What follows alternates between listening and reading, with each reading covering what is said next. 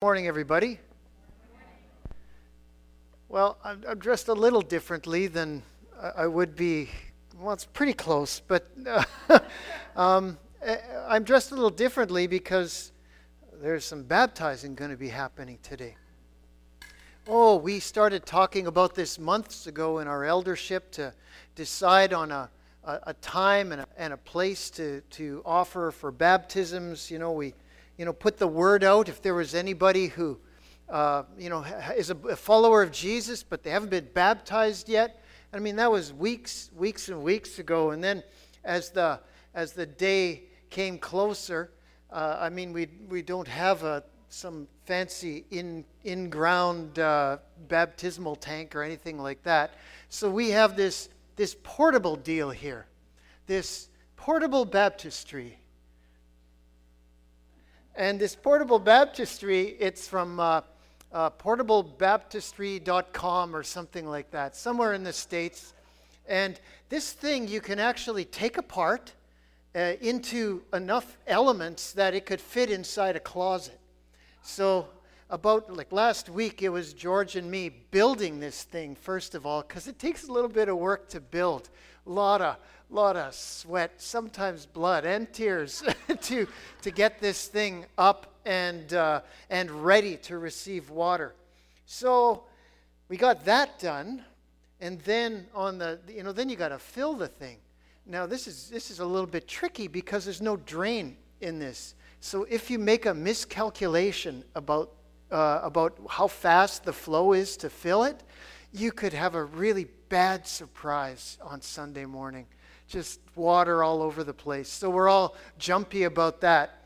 And the water, if you just try to say, let's say, turn on the taps full and let's just fill this thing up, the hot water tank would die probably about 5 minutes in, and then it's only cold water after that. So you don't want that because that's a little bit of a shock. We want the Holy Spirit to fill somebody, but we don't necessarily want hypothermia and shock. So we found a way to warm up the water.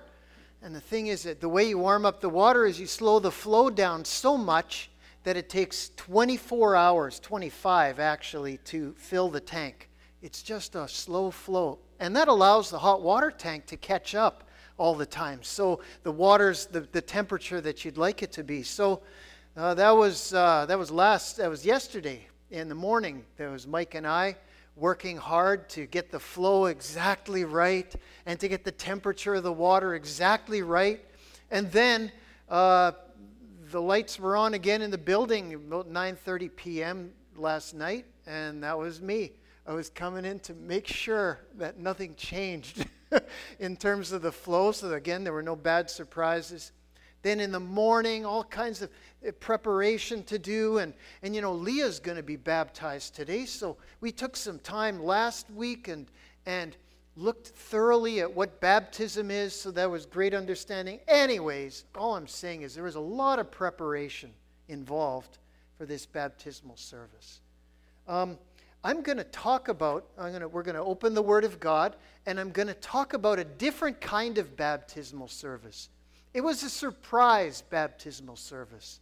And by surprise, I don't mean everybody was hiding, and when the baptismal person came in, everyone said, "Surprise!" and threw them in the baptismal tank. It's not that kind of surprise. It's actually even more surprising because the people who got baptized on that day, and we're talking about, it could have been 20 people. It doesn't give us the exact number, but it could easily have been 20 people. Those people had no idea that they were going to be baptized. In fact, they probably didn't even know what baptism was when they were baptized on that day. So that's one huge surprise. When the people arrived or whatever, they had no idea that they would be the ones getting baptized, and they didn't even know about baptism, so to speak. On the other side of it, this is even a bigger surprise. So not only the people who got baptized didn't know they were going to get baptized, the people who baptized them, there's about 7 people, the people who baptized them didn't know they were going to be baptizing anybody on that day. And in fact, if they knew they were going to be baptizing people on that day, they maybe wouldn't have even shown up. because they not only didn't think they would be baptizing the people who got baptized, but they were probably against it to a large degree. Talk about a surprise where nobody knew. Nobody even, some people didn't even know what baptism was. And the people who did the baptizing, it's questionable whether they even would have done the baptism service if they knew that they were going to be. But God is full of surprises, isn't He? How many people know that from their own lives, that God is full of surprises? Yeah, I know that too. Lots of surprises. Well, the reason there was this surprise baptismal service that nobody knew about was because God knew about it. And He wanted these 20 or so people to be baptized. And He wanted these 7 people to participate in baptizing them. And because God wanted it to happen, well, don't you know, it happened. So let's take a look at Acts chapter 11. Acts chapter 11. Maybe you've figured it out already. The 7 people who were doing the baptisms, that was Peter and 6 friends of his. And the 20 or so people, or however many that was, that got baptized, that was Cornelius, who was a pagan, actually. He wasn't a Jew or a Christian at the time. Cornelius and his household and family and friends. Those were the ones that got baptized. Well, after that baptismal service, the big baptismal service, that was a surprise, Peter and his friends, they stayed there for a few days at Cornelius' house. And then afterwards, at a certain point, they found their way back to Jerusalem. And word had gotten out that this happened, that Peter and his friends had gone into a non-Jew's house, a Gentile's house, actually talked with them, actually ate with them. And I mean, the whole idea of all these people became followers of Jesus and were baptized too. That was too much for some of the Christians back there in Jerusalem. So we're going to start out with Acts chapter 11, starting at verse 1. Now the apostles and the brothers who were throughout Judea heard that the Gentiles, that just means people who aren't Jewish, the Gentiles had also received the word of God. Verse 2, so when Peter went up to Jerusalem, the circumcision party, now let's be clear about what that is. It's not a party. It's like a group of people. The circumcision party, these were Christians. Likely they were Pharisees who had repented of their sins after Jesus was crucified and rose from the dead, and they became followers of Jesus too. It's just that they were so entrenched in the way that they did things that they were pretty certain that the only way to become a Christian was to become a Jew first. So you decide you want to follow Jesus, so you become a Jew, and that is you go through all the rituals and everything that turn you into a Jew, as far as they were understanding, and then you can become a follower of Jesus. So they were called the circumcision party. So this is verse 2, when Peter went up to Jerusalem, the circumcision party criticized him. The word actually means judged. They judged him, saying, you went to uncircumcised men and ate with them. That's what really, really bothered them, because it was their practice to show themselves separate from the non-Jews by not interacting with them, never going to their house, not darkening their doorway. That's how they sort of understood being separate from them. So they were offended with Peter and his friends right off the bat, even for going there, let alone preaching the gospel to them, because the understanding that the circumcision party had was that the gospel of Jesus Christ isn't for anybody but Jews. Non-Jews can never be saved. So don't bother. They're apart from God, and they never will be reconciled to God. That was their understanding or their thought. I mean, God never said that. That was their understanding. God actually talked about the gospel being for all nations, talked about all nations coming to the Lord. So they were offended. You went to uncircumcised men and ate with them. Verse 4.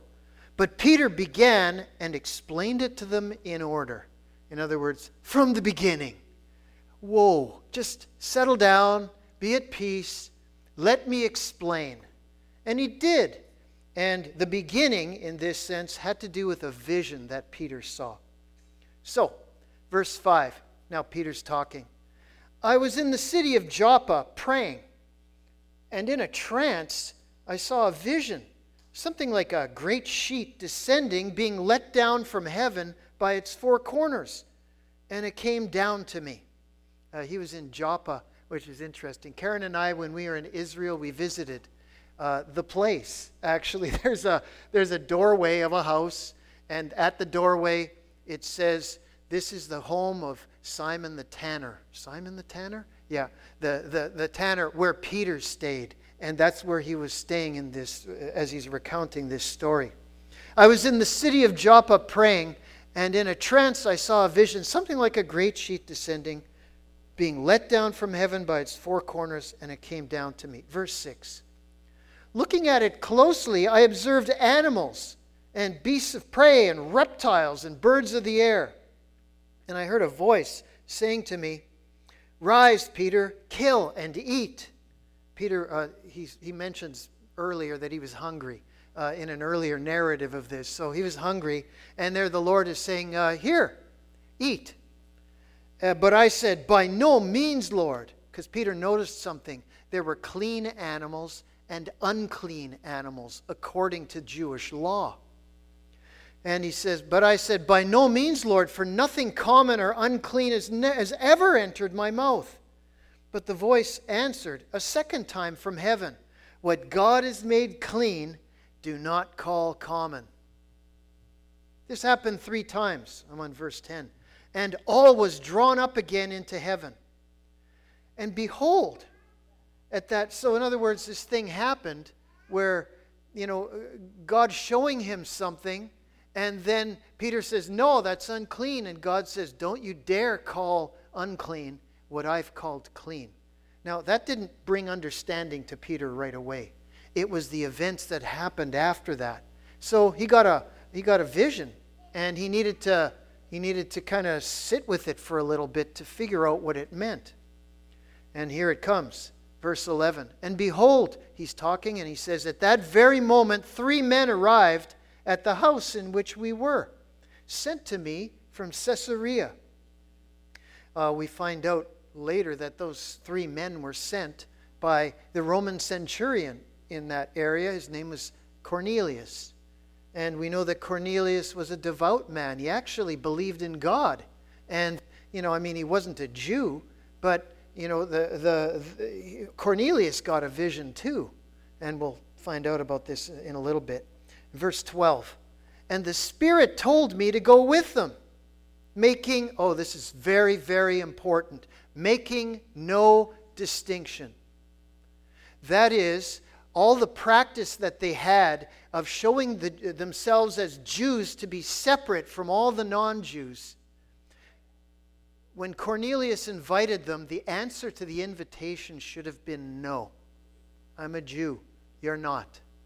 But Peter felt the Holy Spirit say, go with them, making no distinction. And that's where it kind of dawned on Peter that this vision he had, where God is saying, don't call unclean what I've called clean. He wasn't talking about animals only. He was talking about people. Don't call people unclean, whom God has called clean. So here's Peter going and making no distinction. And then Peter's continuing in verse 12. These 6 brothers also accompanied me, and we entered the man's house. Now, I don't know if he didn't mention it was Cornelius right away, because I think it was enough for them to take that it was a Gentile's house that they had gone to, but a Gentile who was a Roman, and a Gentile who was actually in the Roman military. These are the oppressors of Israel. So Peter called him the man at first. Verse 13. And he told us how he had seen, this is Cornelius, he had seen an angel stand in his house and say, send to Joppa and bring Simon, who is called Peter. He will declare to you a message by which you will be saved, you and all your household. Now this was a foreign idea to the Jewish Christians at the time, that a Gentile could actually hear and receive a message of salvation in Jesus Christ. But remember, God in his sovereignty chose the Jews. They were the chosen people. And then God in his sovereignty is saying, I'm choosing in addition.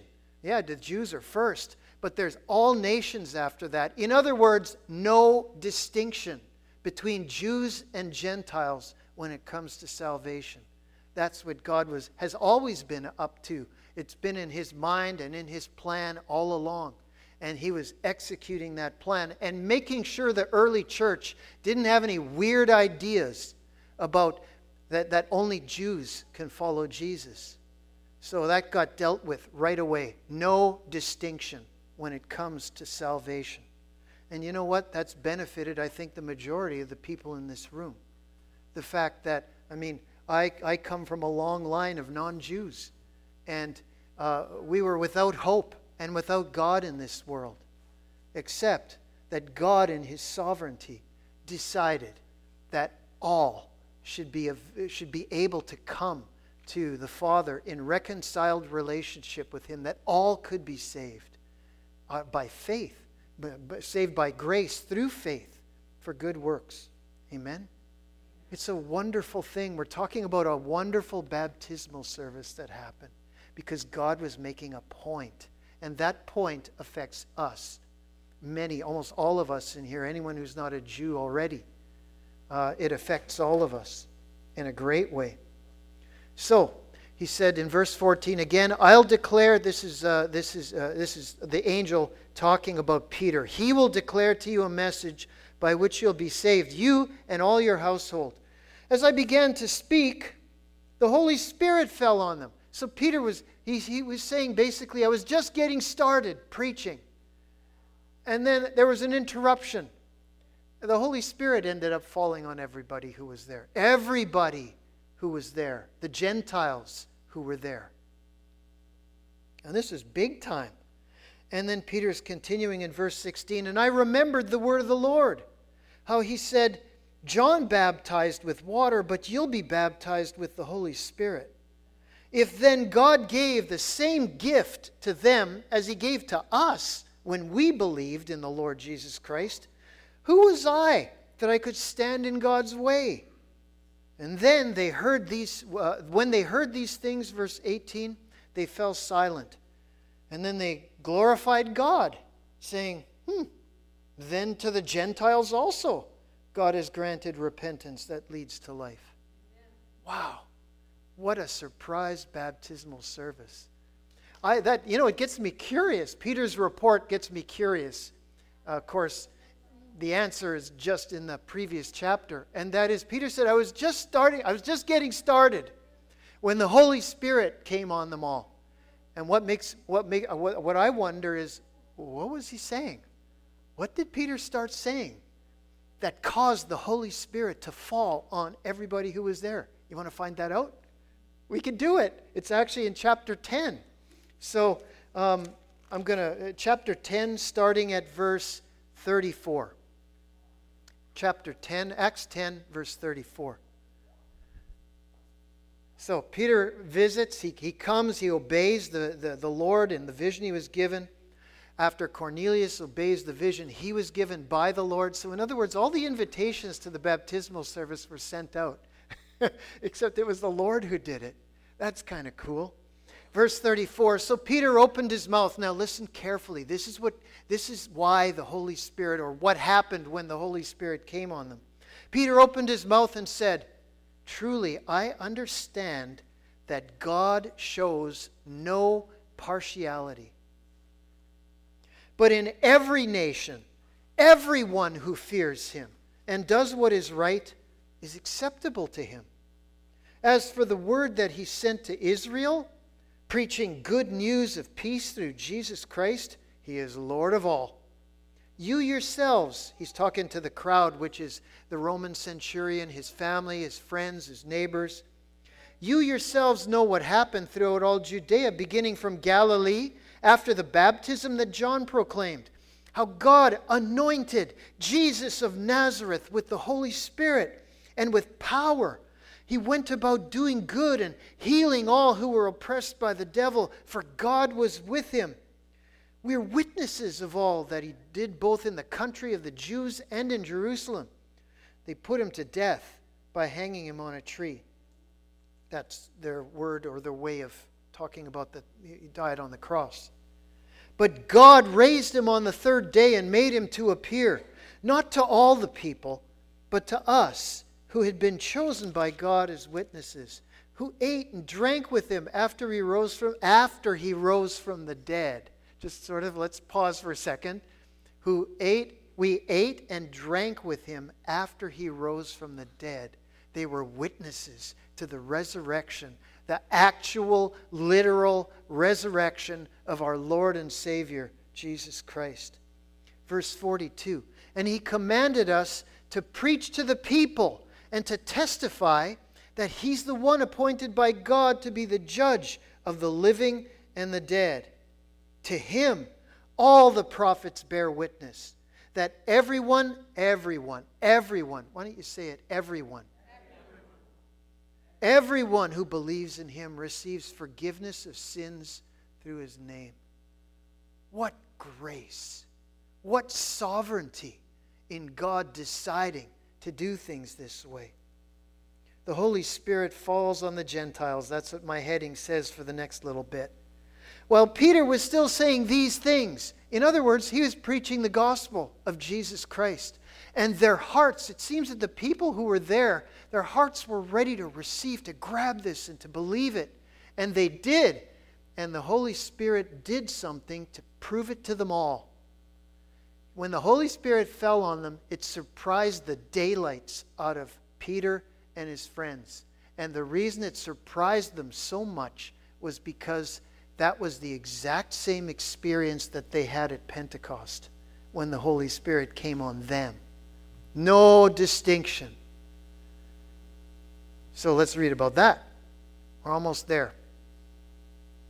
While Peter was still saying these things, the Holy Spirit fell on all who heard the word. Verse 45, "And the believers from among the circumcised who had come with Peter were amazed." All the Jews in the room were amazed that the Gentiles were being treated the same when it came to salvation. No distinction. Because the gift of the Holy Spirit was poured out even on the Gentiles. Verse 46, "For they were hearing them speaking in tongues and extolling God." Can you imagine the surprise of the people who were there?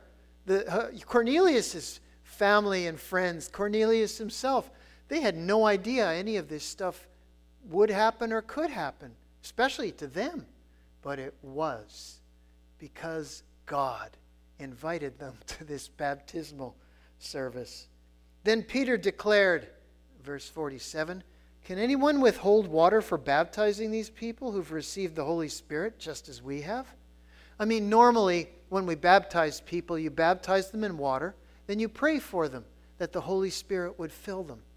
At God's baptismal service, what he needed to do it this way, I guess, he needed to prove that it was all genuine. So he baptized them in the Holy Spirit before they got baptized in water. Cool. It happens. It can happen. And that's what today we're going to be doing that when we baptize Leah. Well, she'll be baptized in water, and then we're going to pray for her afterwards that she would be filled with the Holy Spirit. She's had that experience already in her walk with the Lord Jesus. So we're going to ask that the Holy Spirit would fill her afresh. And I'm sure we'll all agree in prayer as we do that.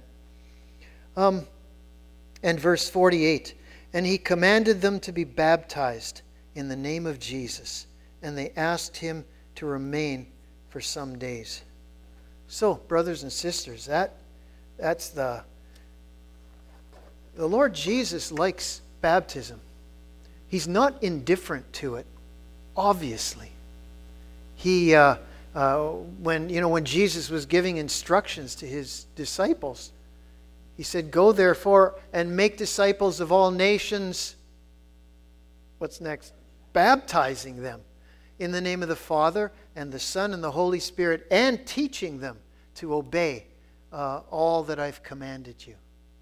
Amen. So Peter, I think I mentioned it here, that verse 48 of chapter 10, and he commanded them to be baptized in the name of Jesus. In other words, Peter's going, okay, we've seen enough. The Holy Spirit's already fallen on them, and it's no different than us, the experience that they had, what we were just shown. Got to baptize them now. So then there was a whole baptismal service that happened, as I say, by people who that day had no concept that they would be receiving baptism in the Lord Jesus, let alone baptism of the Holy Spirit, which happened first, and that the people baptizing them would be convinced that even though against the way they were thinking of things and everything, about the way Jews and Gentiles are, and who's chosen and who's not chosen, that they're ending up baptizing people they would never have baptized before. So that's God's sovereign work as He brings the gift of baptism to us. Now, we know that baptism doesn't save you.